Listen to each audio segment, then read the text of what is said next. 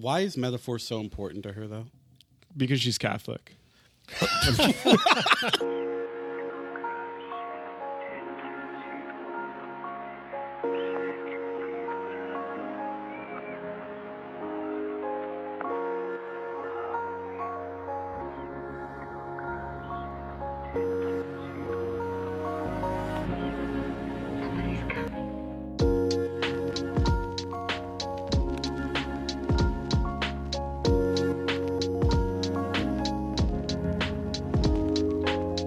Hello, this is What's Left of Philosophy. I'm Gil. Here with me today is Lillian. Hi, Gil. William. Hey, man. And Owen. Hey. So today we are discussing some of Donna Haraway's early works. Haraway was born in 1944 and was trained originally as a biologist, earning a PhD in biology at Yale in 1972. What we're looking at are a few of the essays collected in a book called Simian Cyborgs and Women, The Reinvention of Nature, which was published in 1991. The three essays that I've asked us to look at were all written between 1985 and 1989. First is the one she's most famous for, the Cyborg Manifesto, but we also looked at Situated Knowledges and the Biopolitics of Postmodern Bodies. So I'd like to take a couple minutes to set the scene a little bit before opening the floor for discussion. So especially with the influential success of the Cyborg Manifesto, Haraway is one of the most prominent representatives of what we can call postmodern feminism.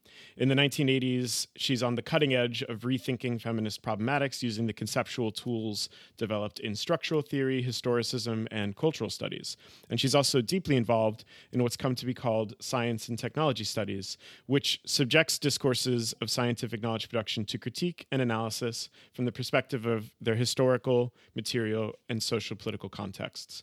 Science and technology studies ask questions like, how is funding for scientific research secured?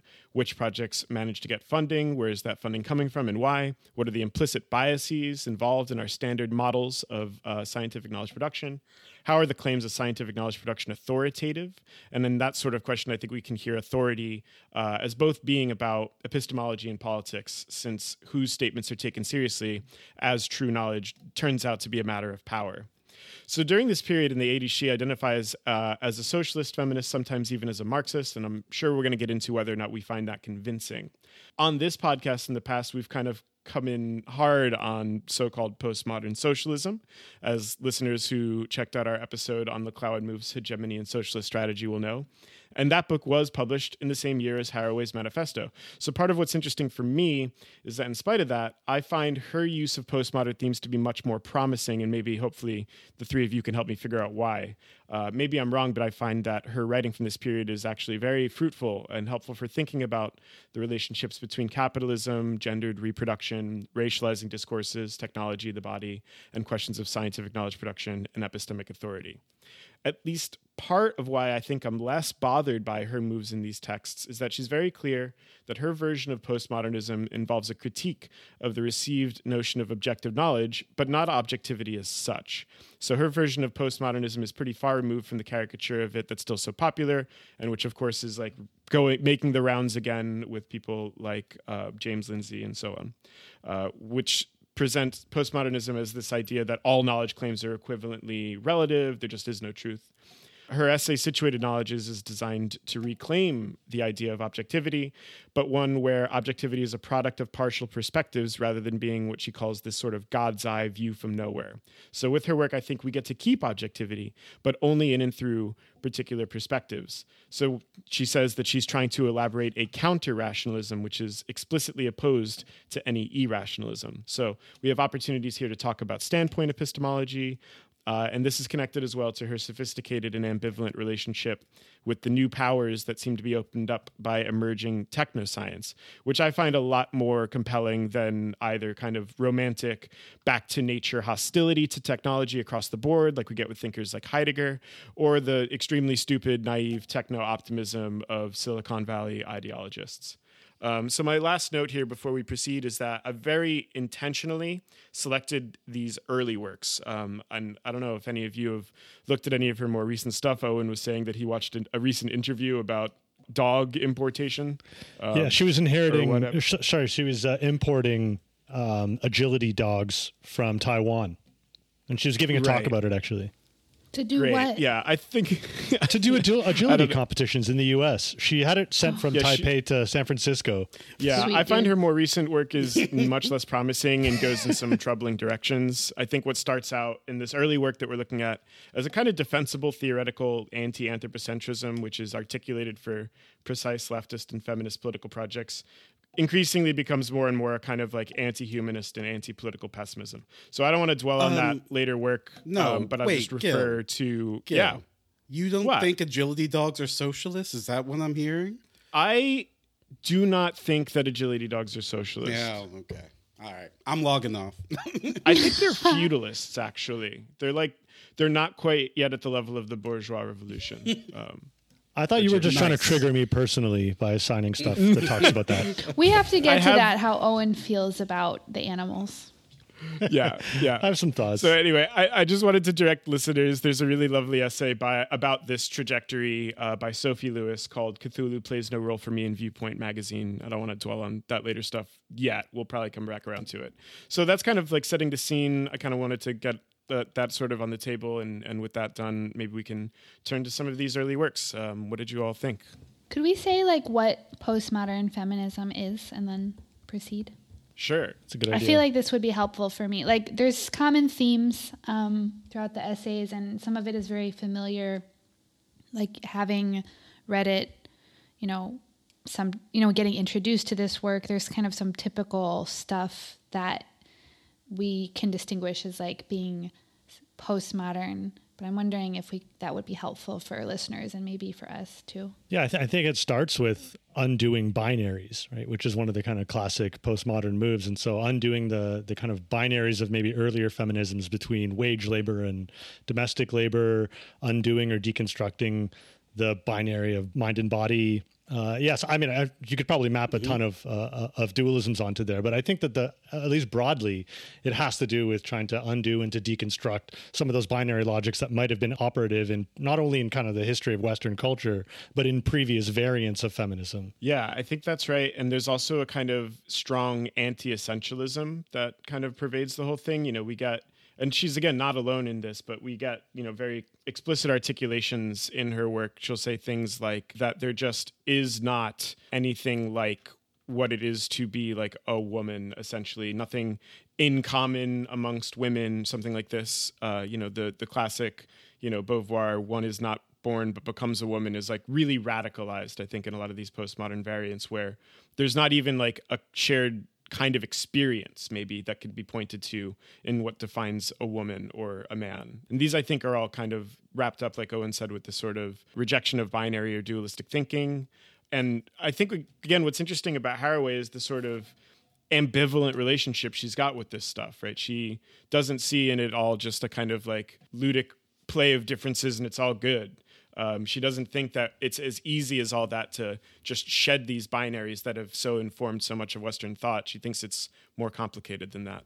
And it also seems to me that, what's going on, at least with Haraway's version of postmodern feminism, but I do realize, there's Ansel Dua in the text, and around this same time, maybe a couple years earlier, Can the Subaltern Speak, I think, came out, was this notion of what are the terms on which solidarity happens? And I can't speak to whether, the discourse that I take postmodern feminism to be reacting to, is actually this reductive, but it was definitely a rejection of the understanding that there's anything automatic about solidarity across national borders. I think it rather, explicitly becomes about questions of not just, within the West or within a country, but what does feminism mean when it travels?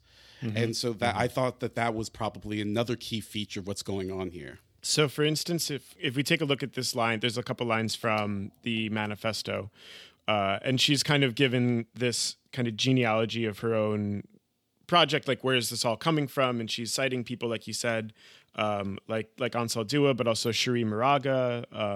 She's talking about Audre Lorde, and then also coming from the sort of science side of things, she's always referring to Sandra Harding, for instance. And she writes the following. She says, with the hard-won recognition of their social and historical constitution, gender, race, and class cannot provide the basis for belief in essential unity. There's nothing about being female that naturally binds women. There's not even such a state as being female, itself a highly complex category constructed in contested sexual scientific discourses and other social practices. Gender, race, or class consciousness is an achievement forced on us by the terrible historical experience of the contradictory social realities of patriarchy, colonialism, and capitalism. So I think, like, yeah, this idea that there's not a natural sort of unity to be expected, or which could be insisted on by pointing to anything shared by a group like women is part of what makes this specifically postmodern feminism. But for all that, she doesn't think that, like, you know, we therefore abandon these projects of trying to come together. She thinks instead of trying to build essential unity, we need to do something like figure out how to do like affinity coalition building on the basis of a different kind of unity, which might be like provisional or tactical or something. I think that there's a lot more to say about her movement from, at least the way that I took the Cyborg Manifesto, movement from coalitions around identity to coalitions around affinity. You know, in my head, the way I mapped affinity is, you know, a coalition around identity can assume that there's some sort of, you know, even if it's not immediate, the aim is ultimate coincidence.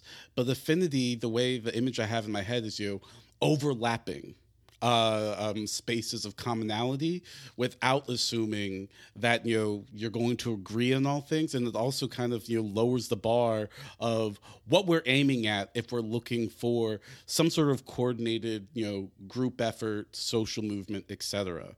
And so I thought the language of affinity was, you know, it really did affect the change of register of how we understand these sort of dynamic coalitions to emerge.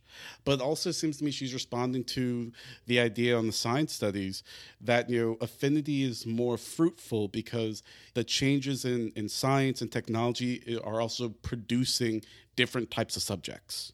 That I thought that was also a key feature. What's happening here is that even when we're talking about the category woman, we need to ask which women, where, how, in terms of what. And so there's supposed to be some, you know, something really sort of elastic in this way of thinking that doesn't simply fall into the trap of assuming one already knows who or what they're looking for. Right. And then it seems as though also part of the possibility opened up by thinking about like affinity coalition building is that it still has this sort of project structure, right? One of our favorite themes is that like the possibility of coalescing as a group has as part of its like condition that there's like shared ends, shared goals, which, you know, to go back to stuff that we've been saying in these previous episodes, in her case is very clearly about like what kind of world we'd like to live in and what sorts of relations of like power and domination would we like to see undone or done away with. These are the sorts of things that can allow for organizational building across the lines of identity that seem instead to be separating, that can be used to separate people. I just always find it fascinating to go back to these sort of like a text like this one. And again, and like thinking about like the very noisy debates that people are having today about how like postmodernism just means like identity politics. And I think there's a very strong resistance to that already here in the way that Haraway is trying to get us to think about how this practically works out.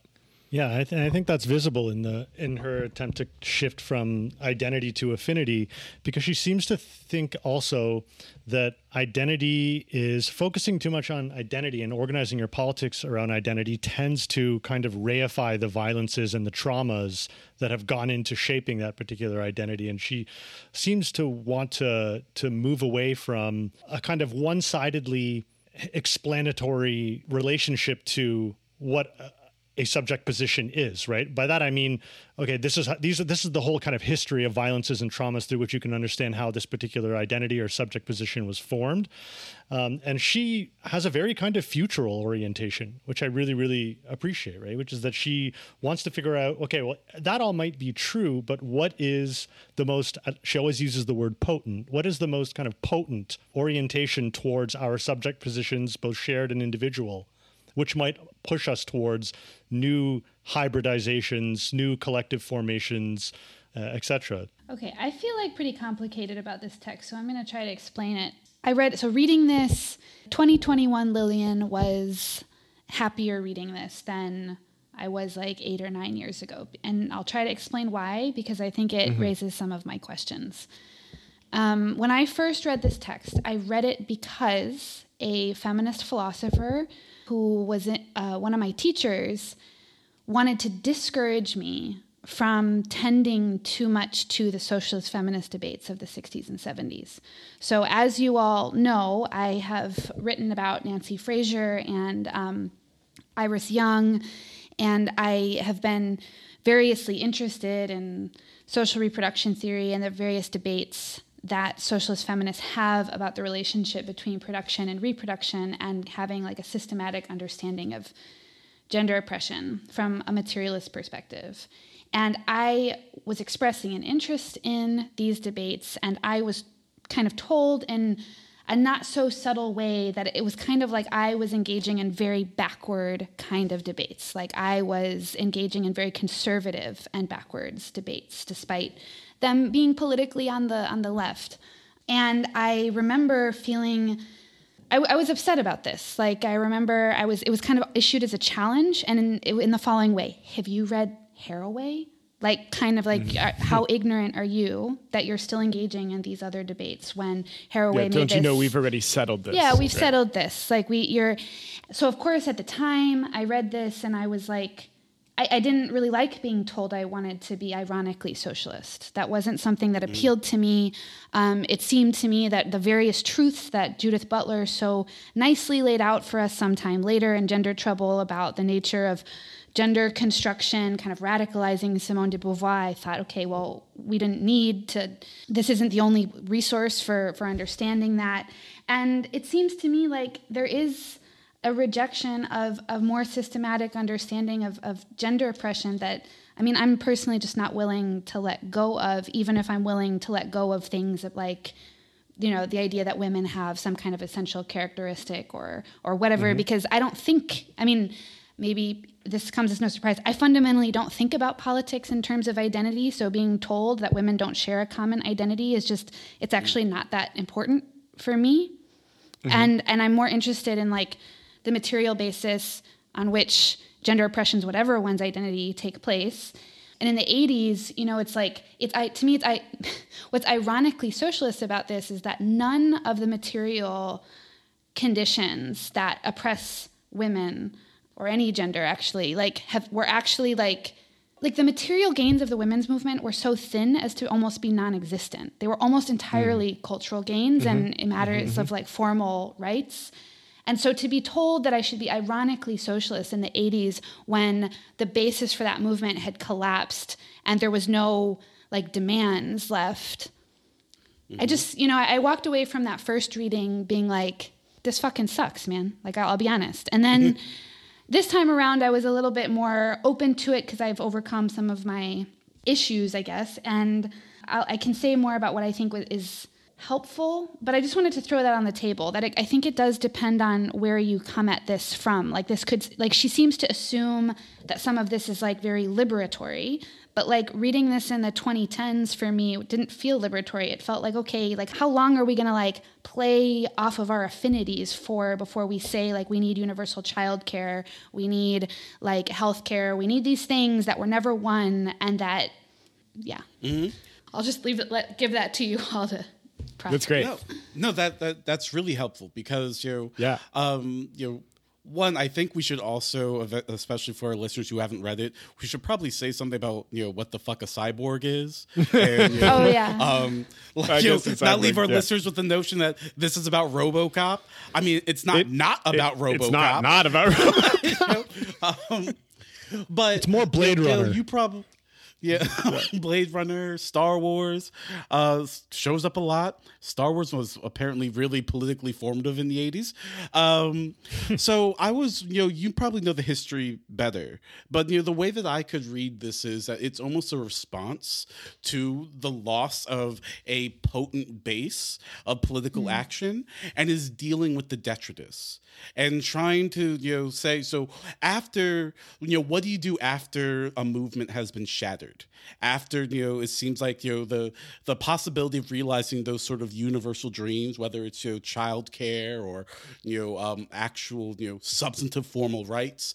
Do you just simply descend into irony, simply descend into, well, we each have our own experiences, so that's that? And what I thought was really fascinating in the manifesto, she says, there's some part of me that gets really tense about the idea of letting go of objectivity as such, of, descending into it's just metaphors all the way down, which is, a very sort of postmodern or deconstructionist way of approaching things. So I kind of read it in this time like that.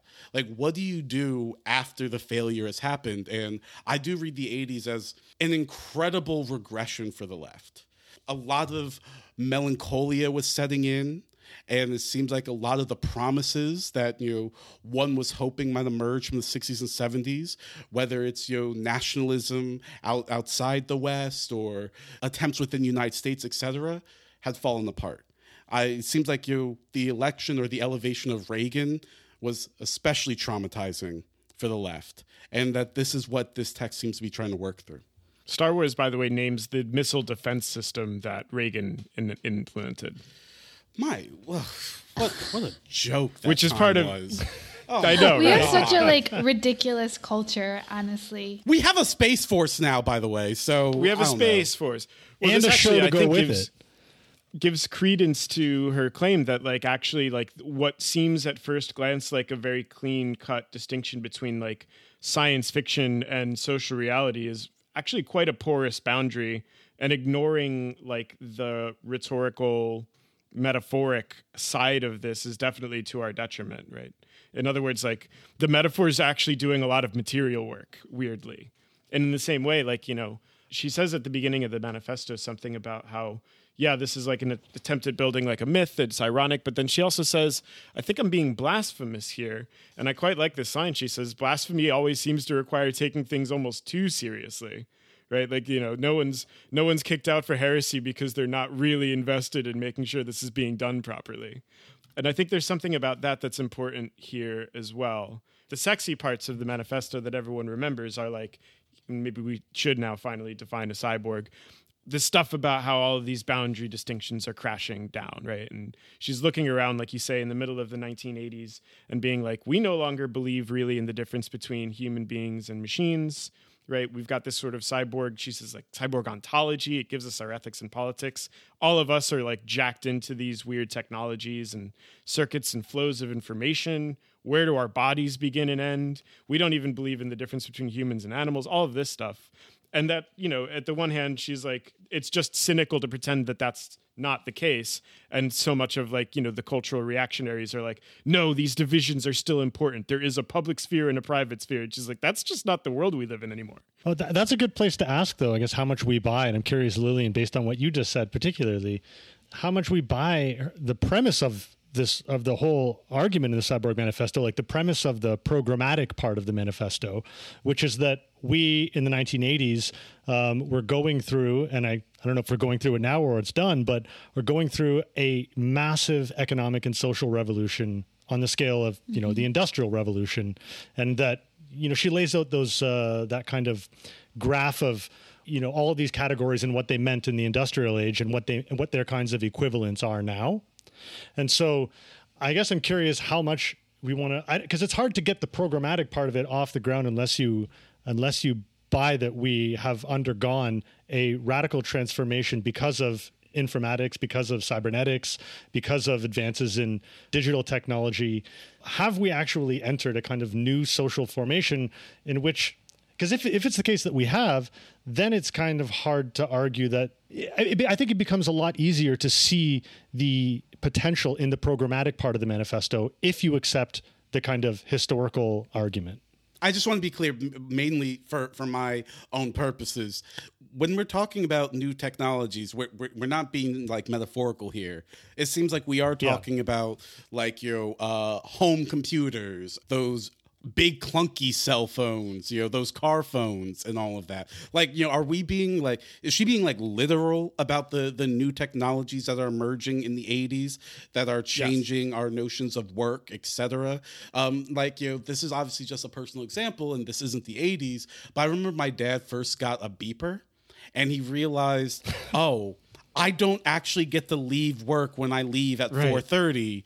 If I get paged, I do actually have to call back. I remember the exact same thing. And so I just want to be clear, for our listeners, the notion of the cyborg, it sounds like a metaphor, but she seems to be wanting to say that these different technical capacities actually really do, well, we can obviously, argue if we buy this, really do inaugurate a new type of social formation.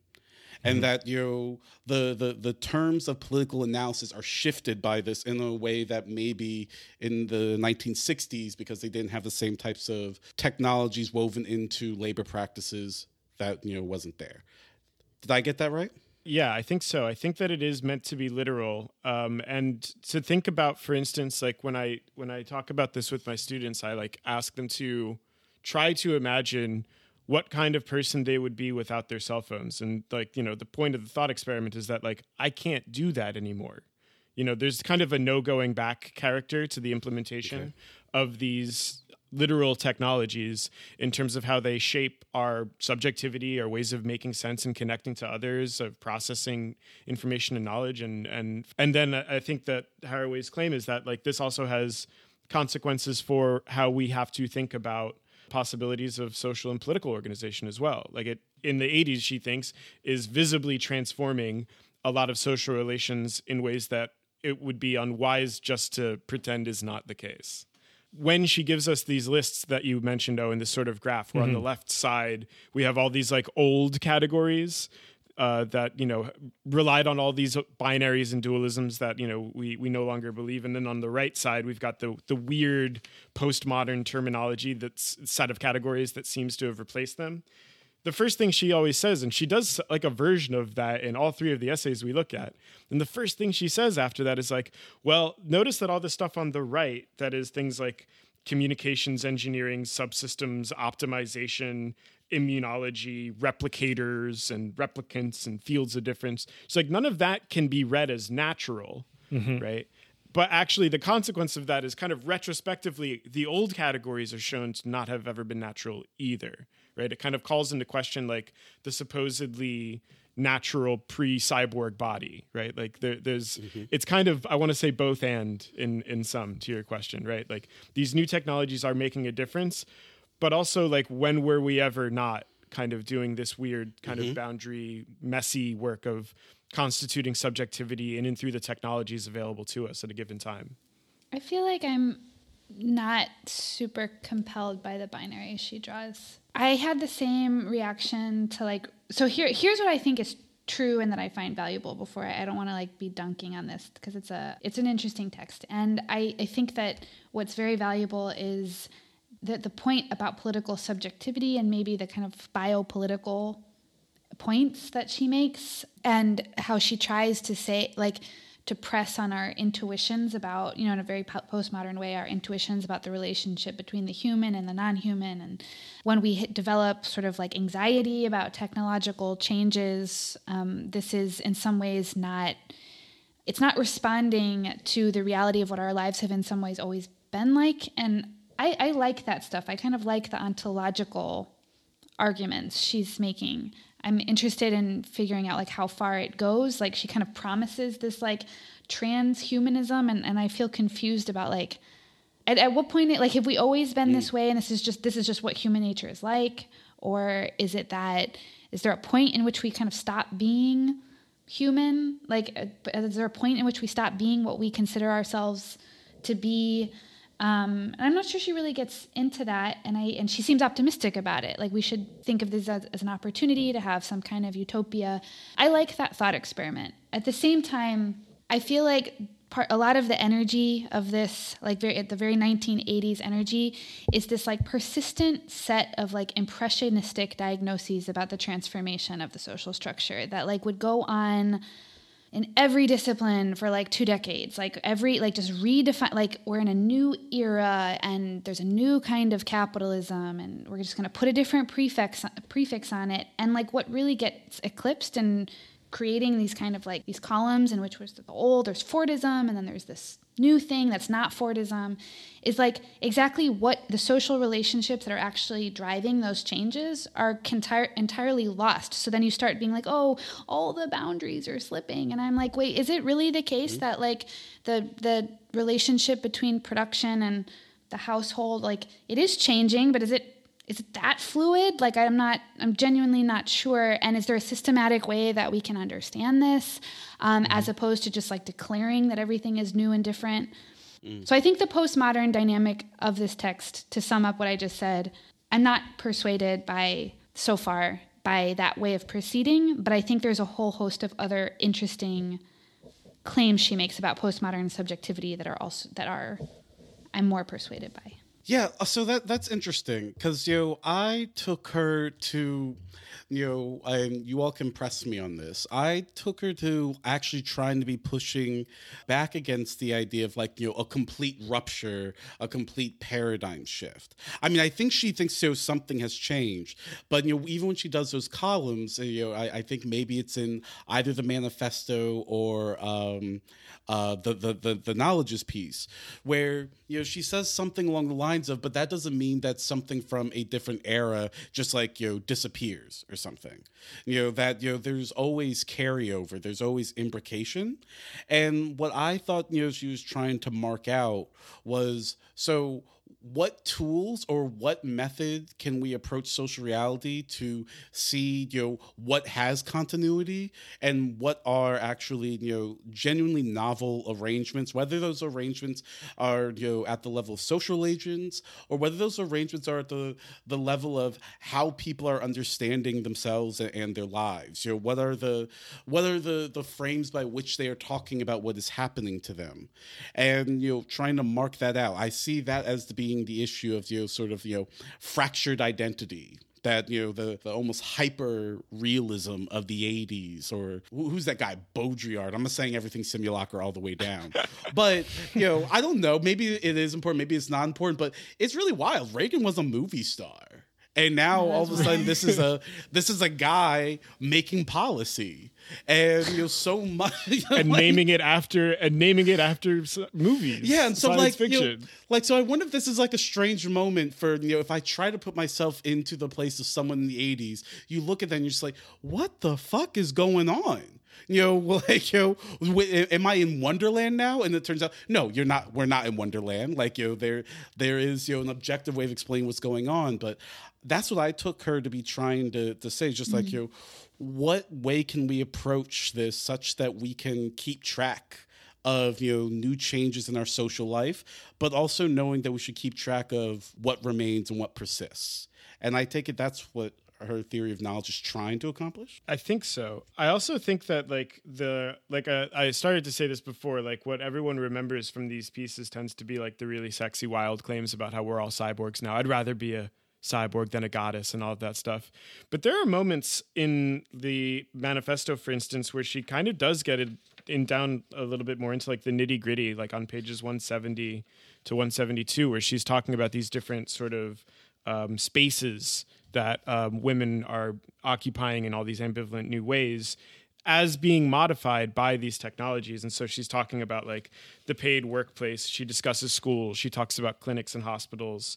And she sums them all up by saying that the only way to characterize this informatics of domination is a massive intensification of insecurity and cultural impoverishment with common failures of subsistence networks for the most vulnerable. And since much of this picture interweaves with the social relations of science and technology, the urgency of a socialist feminist politics addressed to science and technology is plain. So I think, there's like a highly metaphorical culturalist read of what she's after, but I do think she wants to play with that, but also bring us back down to something like a literal materialist analysis as well. And maybe it's the case, by the way, that part of what I dislike about the later work is that I feel like she loses that anchorage, that insistence on actually we need to talk about things like what it looks like for households when there's like a new distribution of like who's in charge of it, or the erosion of like a single family wage or stuff like this. I was going to ask, why is metaphor so important to her, though? Because she's Catholic. I was like, Good get answer. out. But That's kind of true. That's kind of right. Hey, the word became flesh. Also, metaphor was pretty hot in the 80s. Deconstruction did a lot for metaphor. because I asked this question semi-seriously because I want to adopt a semi-critical posture to the text. Yeah. You might think anyone who knows me, I might be kind of swayed by the notion of talking about metaphors important, and even she mentions utopia multiple times. Across. I did want to ask you about that, how you felt about utopia and how Owen feels about animals. we got. I think we know where the Owen line is going, but I might surprise you. I thought that there seemed to be something that struck me as a bit too literary in what is going on here. That I know it's supposed to be a sexy call of I'd rather be a cyborg, and she even describes science as utopian. Maybe we should go back to that. But I'm wondering, so what does metaphor get us? And maybe in the 80s they'd say that makes no sense what you're asking. That straightforward analysis would not. Because it seems to me that she must think that there's some material reason why she is opting for metaphors of like the cyborg and saying that we need to approach even knowledge this way, but that's not saying that there's no objectivity. But why the metaphor? Why in the world? I think one reason is that she, like Stuart Hall, thinks that, like, of course there is like a materiality to these things and social practices, but that they only have their intelligibility, they only mean something in and through their cultural representations. And that, like, at a certain level, there's just no doing without metaphor, either politically or literally. I mean, I think that's right, but isn't it also perhaps that she's really kind of grasping in new territory here. She's trying to make intelligible something that, at least at the time, there isn't a ton of work that helps make intelligible, right? And so we can, I guess, dispute the degree to which it's an impressionistic analysis of the situation in the 1980s. But I also think that, when you have the emergence of like genetically modified foods, as one example, or a kind of nascent understanding that like the planetary ecology is no longer a natural phenomenon insofar as we mean something that's somehow independent of human activity. These are big things to try to analytically grasp with very little precedent. And so I wonder if that, I'm not trying to like make excuses for it, because I see the same problem, Lillian, and maybe in a minute it can get to some of the resonances of what you said with my issue with the animal stuff. But yeah, I think part of the use of metaphors is trying to make something that is extremely difficult to render intelligible within the terms that we currently have at the moment of the 1980s. It seems to me as soon as you said that, Owen, I thought, well, near the end of the Situated Knowledges piece, where she starts talking about ecofeminism and the notion of no longer wanting to look at the earth or nature as something to ultimately be decoded, but she uses the metaphor for the coyote, that nature is ultimately wily.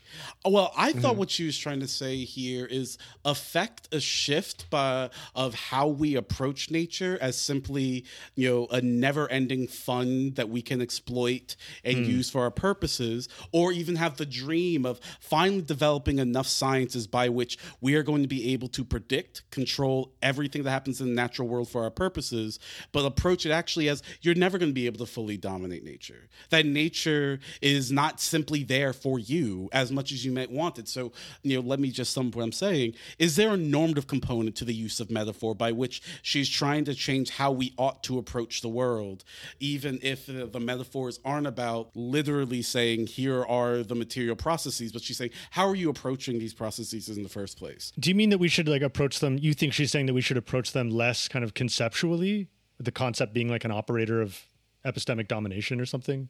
I think she wants to change how we're approaching them conceptually. I think that the claim is that which metaphors we use to make sense of things has actual material consequences. And so she's coming, for instance, on like the science side of things from people like Sandra Harding, from work by people who are criticizing like this received model or image of what it means to do scientific knowledge production, which has, without too much difficulty, you can see all these like gendered tropes about it, right? Like the heroic man of science wresting the secrets away from a perceived feminine nature. And like the claim isn't that, I don't think that like that's wrong, we need to replace it with like just a better concept, but that like those gendered tropes embedded in the metaphorics of how this is like made intelligible has consequences. So like another version of this that I was thinking of was like if the other piece that we haven't gotten around to talking about yet, and I don't know how much we want to dig into it, but the biopolitics of postmodern bodies is all about how, as she says, like immune systems discourse or immunology is like a map or a plan of action for, in what she says, this like late capitalist situation where we find ourselves, for navigating recognition and misrecognition of self and other.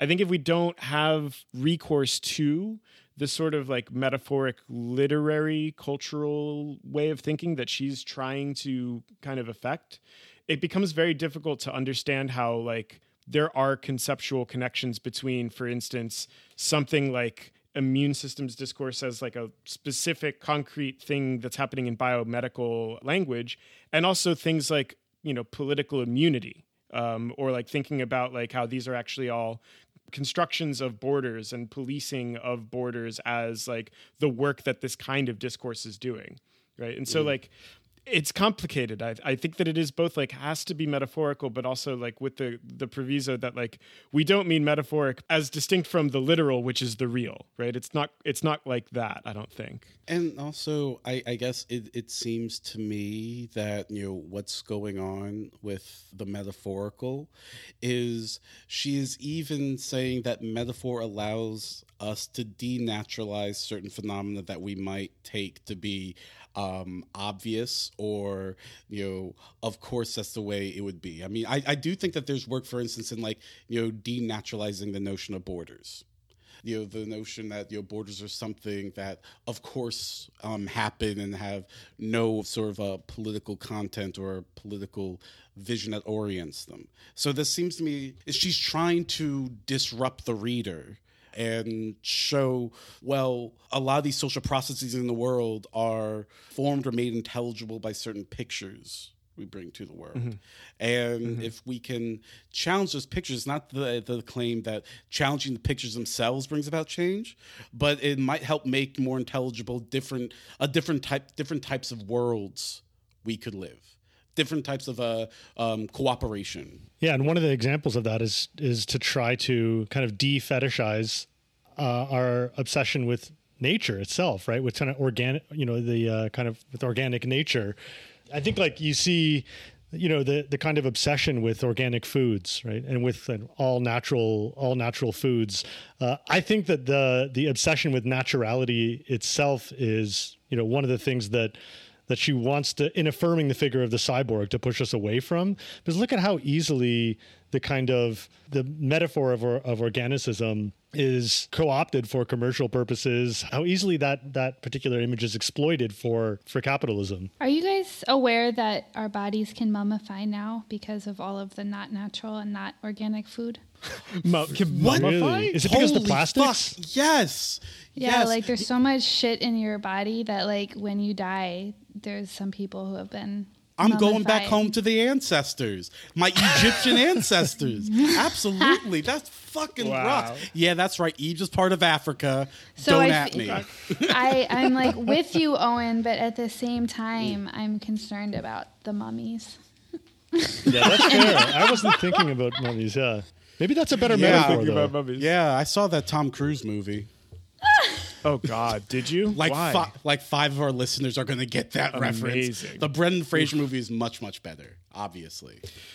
So, but this is a nice example, I think, Owen, because it gets at like the sort of way in which possibilities for social organization are opened up and foreclosed, both by like the emergence of like these new technoscientific like capabilities, but also by like the governing metaphors that like frame how we think about this stuff. Mm-hmm. So like on the one hand, we have like the simplest version of this is on the one hand, like what you were just describing, this very unclear natural fetishism and organicism, mm-hmm. right? And on the other hand, we have a kind of like hypercharged, like totally uninterested in anything like organic integrity mass agricultural practices that make use of these technoscientific developments in ways that are actually extremely detrimental and right, which lead to our bodies being so full of plastic that we're, walking mummies, right?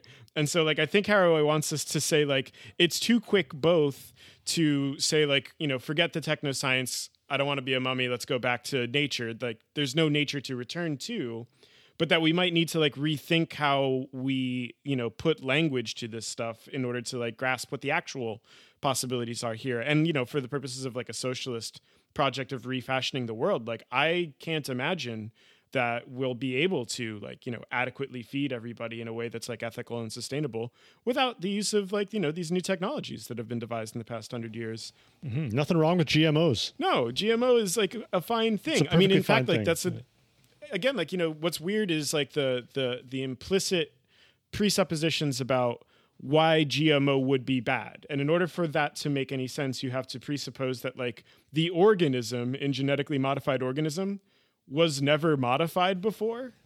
Mm-hmm. And like this kind of modification of it is like essentially or inherently bad because like the integrity and self-identity and essential unity of the organism needs to be defended. And it's like, where is any of that coming from? That's not well grounded in any of these discourses. Yeah. Isn't corn like originally from some ancient genetic modifications? I don't know. Probably. But I even think the simpler point is, I have a broader point I'd like to make, is it also kind of obscures, even historically, we have been modifying our bodies for centuries, whether it's, prosthetics, whether it's tattoos. And so the question I want to ask is that, it seems to me, or no, it's not the question. The claim I want to make is, the reason why I was a little hesitant about her use of utopia is I think utopia is much more helpful when it sort of shatters our ideological space and, makes it possible to grasp the frames. I think it's less effective when it tries to posit or to say what the new world should look like or what we're driving at. I am kind of with angles on this. I'm not sure it makes sense to do that. And so the moment she's like, let's be cyborgs, or I get we can make it more complicated, but I'm not so sure about that futural element. When it shatters our self-understanding, I think that's really helpful.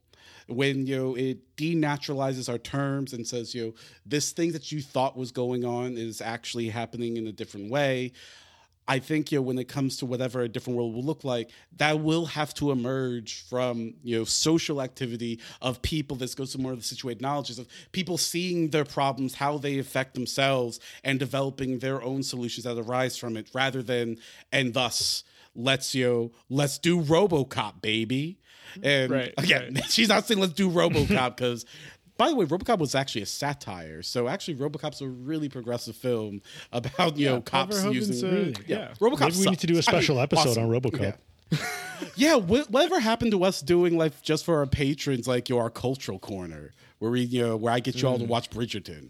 That needs to happen. Oh my god, Bridgerton is so crazy. I watched like 4 episodes of that, and then I haven't been able to finish because there's so much cringe, but like it actually is kind of good at the same time. I don't know what to say. Duke is so hot, though. He's so hot. I felt kind of disappointed because I feel like he really outshines the female lead, which is like kind of annoying to me. Agreed. The other thing that annoys me about that show, and then we can move on, is that I thought they were just going to be like multiracial and chill, but then they like explain it to you, like in episode 4. They're like, by the way, this is why there are black people in this TV show. So goofy. And I'm like, you could have just let it go. You could have just let it happen. So like, I'm like, it's like Black Queen, Black Duke. We've got the multiracial cast. You could have just let us have it, but then it was like, oh well, we need to. I really didn't. I thought that wasn't an effective move, but that's okay. Completely agree. But not that we're getting off task, but Bridgerton, if they just like affirm the multi-ethnic, I feel like that's a cyborg right there, baby. Like they're mixing up binaries and saying, guess what? You thought the aristocracy is naturally white? Nah, let the hybridities flow. Let them flow. That was utopia for a second. I mean, in all seriousness about the technology thing, I feel like there's some optimism about technology, and I feel like there's the materialist core of what she's putting forward is that it's not right to be reactionary against these things. Like, we have developed these, the productive forces in such a way that we actually have a lot of opportunities we've created for ourselves. But I do feel like it does come into conflict with some ways of thinking about climate change and ecological damage, because there's no doubt that we've developed productive capacity such that we could all work less. We could certainly diminish our carbon transmissions or whatever, but it's also the case that, like, in order to undergo, like, development in various parts of the world, you need to develop those forces further and blow off some more coal and so on. So there's a way in which I think there's some tension between being good with the technology and the kinds of ways people have anxiety about the effects of that technology under capitalism. Like, it's not obvious that these are mutually compatible visions. Yeah, I think that's right. And I think that the position that I'd want to take, and which I think I see at least in some of these pieces by Haraway, is that the use made of these technologies is not independent, can't be divorced from the specific social and political context in which they're deployed. That we have, for instance, like various kinds of like green energy possibilities like before us, essentially means nothing in as long as we live under like, a capitalist system that has no interest in implementing them when it's more profitable to burn coal. Right. And so like the takeaway shouldn't be either technology good or technology bad, but that these are socially and politically contingent in terms of their meaning, because that determines how they'll be used. So she says at some point things like, it's relatively early in the manifesto, she says, look, like from one perspective, like, living in a cyborg world is like the final imposition of like this like grid of like instrumental technologizing masculinist warlike rationality on the planet. But from another, it could be like the construction of a kind of world that has more equity built into it, which recognizes and understands that, we've got this sort of connected character, and which could be more just and could be actively constructed as more just. And she says that maybe this is the irony that we were like worried about. She says, I think we need to like think both of these together. Neither of these is like the correct line to take. Trying to figure out how to hold that sort of contradictory set of possibilities together is like important if we're going to, try to survive. It's also very interesting how often she uses the language of like survival. Do you think technology is like part of conversations on the left though? Or is this another kind of area that is just generally kind of ceded to the, because the dominant paradigm in which I think people interpret technology right now is a kind of Elon Musk, paradigm in which it carries promises of like colonizing Mars and, doing something about climate change by driving these like hybrids or something without actually altering any aspects of our individual and social lives. And I just wonder how much is technology even a kind of contested space, like a kind of contested problem, or contested object? I don't think it's really, at least to me, and maybe I'm reading the wrong things, but don't see it thematized that explicitly. Or how important do you think it is to thematize it that explicitly? I don't know. That's just something that I was curious about. I take it that Haraway's point is that it needs to be more contested, and the left can't cede that ground, and I don't think we've done enough of it. Yeah, I mean, I think I wanted to basically suggest that in a question, but yeah. I think I kind of like, this may be part of my like continuing fascination with an attraction to these texts is that I see that being one of the arguments she's making, and I think that that's true. Like Michael Brooks would always get mad that, he had to use YouTube and all of these various like huge kind of corporate controlled technology platforms like we do with Spotify and Apple, and that the actual media itself and the actual technology of information dissemination itself should become an object of critique, an object of struggle, should become part of our politics. And that always spoke to me. It's also the case that like we are very bad at remembering that there is a material basis for these technologies and information tech. Like we're expending an incredible amount of energy maintaining server farms, for instance, which are materially comprised of circuitry and microprocessors, mostly made in like, Southeast Asia for like less than poverty wages. And with like, rare earth metals, material conditions. With rare earth metals exactly. violently extracted from the African continent. It's extremely easy for us here to just, go on YouTube and not think about any of that. But that material grounding is crucial, I think. Yeah, that's true. I feel like there's a lot of tech worker organizing that's happening at the big companies in the US. And I think that that's kind of important because despite the fact that there's so much fascination on the left with like the margins of social life, I actually think that organizing skilled workers is deeply important, not for necessarily for moral reasons, but for strategic reasons, although moral reasons as well. So I do think that that's a thing that is happening to greater or lesser degree. The organizing of sort of online media platforms, like the major legacy media productions have had, workers organize. But that's not the sort of like, those are different than the kind of context that you were just referring to. I also think that the debates about free speech on the platforms are indirect way of talking about this because it's getting at the point of private ownership. And I do feel a little perplexed that I feel about the way that these companies control our access to basic liberties is very complex and confusing. And I do feel like people are too dismissive of it. And so I think that that's one thing. Dismissive of it being a problem. It's just kind of people have a perhaps justified way of being like, okay, it doesn't matter that Twitter kicked Trump off the platform because nobody likes him and everyone thinks this is just not it's just fine because it's him. It's this one person we all hate and we don't want to hear from him anymore. But I do feel like that kind of is the analysis. Nobody likes him and then just leave it at that. Yeah. But there's a whole set of issues about what is Twitter doing with the Democratic Party? This perplexes me enormously. I feel like there are very serious problems going on here, which I don't think there's an easy answer to what's right or wrong, but there's obviously a very strong political set of interests and problems. And because we have such easy access to these platforms, they're not seen in that way. And then there's the feminist debates, I think, about reproductive technologies and so on that also go on. But I think those get blown up on the internet debates, but I don't think that's a real source of political organizing at this time. Although I think people think about it ideologically a lot.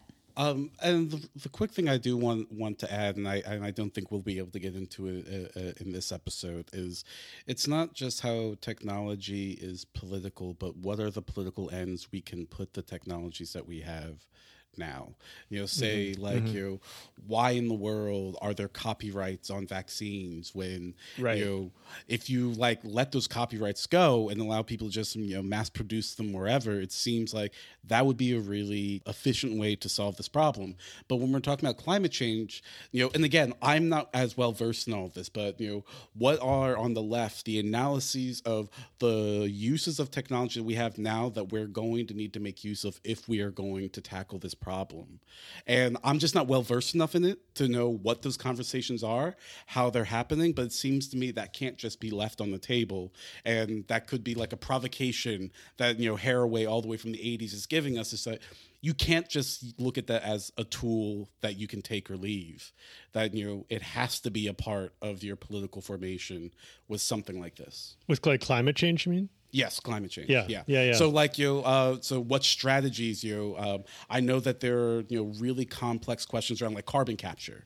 Yeah, because I think there is a tendency to want to be all of these people want technology to be a panacea, but we are critical of this. We understand that there are economic and social forces that are really responsible for climate change, and this whole fetish of technology is a kind of distraction from the real problem. I mean, I will admit to sometimes, kind of spontaneously having that reaction to people's enthusiasm about technologies, but at the same time, I also think that's kind of stupid. There is some really important thinking to be done about how it is that technology is going to be deployed in such a way. I mean, first of all, because it's probably too late just to do let's find a social and political and economic solution to this. We are going to need to deploy technology in a way that is strategic and that doesn't allow those technologies and the benefits that they bring to be entirely usurped by a ruling class that has no interest in, the vast majority of people's well-being. Yeah, I feel like one of the problems with even having this, I actually think there's a lot of answers out there already. There's a lot of alternative technologies, and there's proposals for a Green New Deal, and not the end of this. It's not the final answer to these questions, but there actually is a lot out there that's available for debate. Should we be able to have it? And the problem is really creating a viable exit strategy for people. Like, I think this maybe just goes back to our episode on class. Like, how do you make this an available option? Like, there are unions that resist this enormously because they just don't see the exit strategy as being viable. And so we have to talk about a just transition and make people feel like, yeah, I can take this step with other people. This is something that I value and I feel confident in pursuing this program. And I think that kind of without the base building, I guess, is it's hard to connect the dots from where we're at now. But I think there actually are a lot of, like, there's a lot on the table, you know? Yeah. I mean, a lot of it has to be kind of new transnational paradigms too, though, because like we need to build massive, like Netherlands style. I mean, I'm not an expert on this kind of thing, but I would imagine that what we're going to need to do is to build massive Netherlands style dikes in all places, like, you know, in many places around the world, like Bangladesh, for example. Who's going to pay for that? Like, what kind of allocation, the global distribution of resources is going to allow for technology to be deployed in that way and in the places that really need it? I don't know. Maybe I'm just ignorant of where to go to read about that stuff, but I feel like it's extremely important. Well, maybe to kind of loop back around and come full circle to something that we were talking about before, like, you know, I think you're right, Lillian, that like there are technological possibilities on the table and people are spending a lot of time working on trying to figure these things out in ways that would be just and equitable. And there are political barriers to that implementation, even when we find the technology, which is why I think that I like so much her insistence that like this idea of like affinity coalition building maybe being like an important component here, right? Not falling back onto these sort of identity categories to try to mobilize these questions, which will definitely get in the way if you start asking questions like Owen just did. Who will pay for the construction of dikes in Bangladesh? Like, I don't have much faith that like our American political leadership will volunteer any of our resources for that. And yet it's like absolutely morally necessary. And, you know, however politically inefficacious it might be for someone trying to run for senator or whatever. But affinity might be a helpful category for thinking about how to push that sort of organization forward. I'll just say this point really quickly, and also that this question about transnational work about something having to do with climate change. We obviously also want to resist models where the action will happen by centralizing all the political and economic activity in one place. There has to be a place for local autonomy and expressing and understanding one's issues on the ground, but also because it's about changing the networks and power structures globally. And so I find that to be a really interesting tension between, you don't want so decentralized that there is no coordination, but obviously you don't want the distribution of resources to just be, well, there's this one institution in Europe that now is on board and it's going to unilaterally decide how things are going to happen in what places around the globe. I wanted to ask about how she argues that what is needed is a successive scientific project to the kind of hostile science that she thinks of as being ideological. And I want to ask if you guys think maybe we can pursue this in a different episode, if you think science is inherently ideological in a pejorative sense. I don't feel like she specifies, like obviously we bring to the table when we think about science or when scientists do things, they do things through certain paradigms, they make certain assumptions. There's a kind of social construction of science, like fine. But also, I worry about just like saying that science is intrinsically ideological in a pejorative sense. And she seems to not necessarily want to say that, but she does make me feel like it's hard to imagine that being the case. I think that it's more that she, and maybe I'm wrong about this, but it's more that she wants to put it negatively, right? It's not possible to have scientific practice, right? It's not possible to do science in a non-politically contentious or an ideologically contentious space, right? There isn't a way.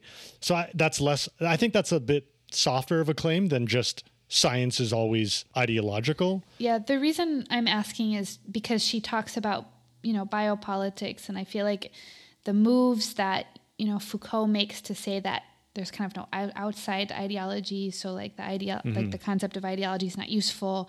I feel like she's playing with that kind of set of postmodern moves, like we can't get outside of our episteme, but she also wants to resist it. Like I don't think she's fully committing to that, but the language she uses suggests it, and it just makes me like, I'm kind of partial to science being able to not be ideological in a pejorative sense, and I'm not like there yet in my knowledge of philosophy of science. I don't really want that to be the case. So I don't know if I spontaneously feel that way too. I'm there too, but I think and obviously these questions have been well explored. But there's a difference between what how science is practiced and what maybe scientists take themselves to be doing, and the incentive structures around the scientific production of knowledge. And I think we should be able and willing to question the incentive structures of what things get funding, how is the replication crisis being being replicated or being overcome. And the idea that when science does something, it doesn't necessarily carry within itself the normative concepts or criteria of how that information will be distributed, disseminated, and used.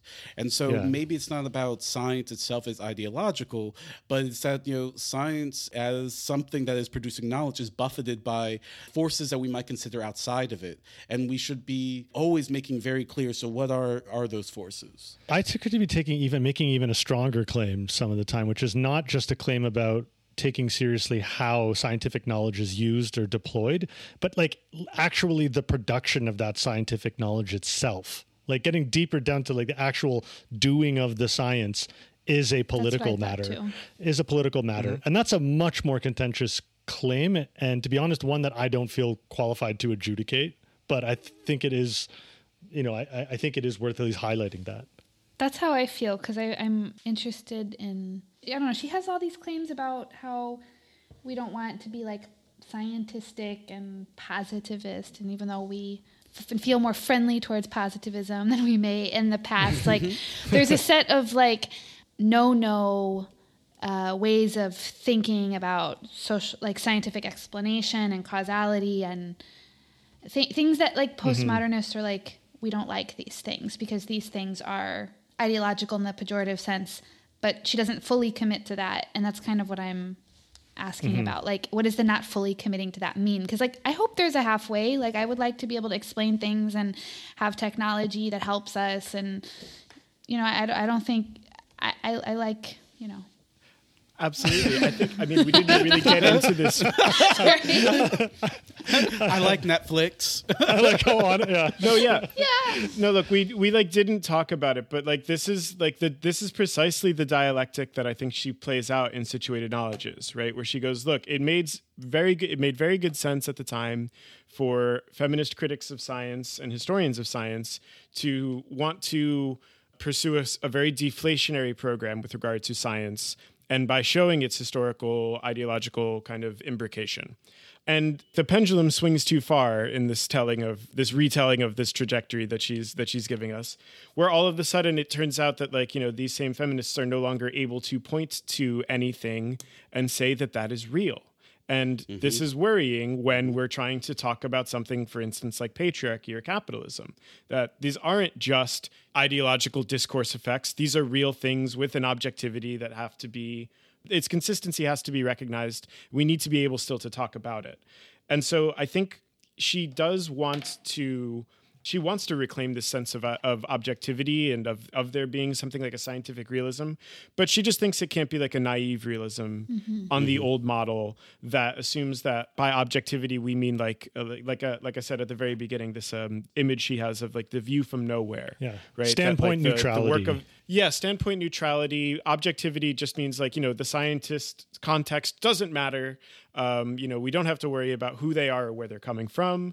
They produced science with a capital S, and now we have this knowledge and there's nothing further to be said. I think, when she talks about things like responsibility in scientific knowledge production, she means attentiveness to these contexts, not as evidence that there's no knowledge being produced, but as actually being more honest about what scientific knowledge production looks like, more sensitive to like the sort of conditions under which these discursive formations produce real knowledge that has material effects. And so like I think she, there are very obvious examples of like ideologically motivated bullshit science, right?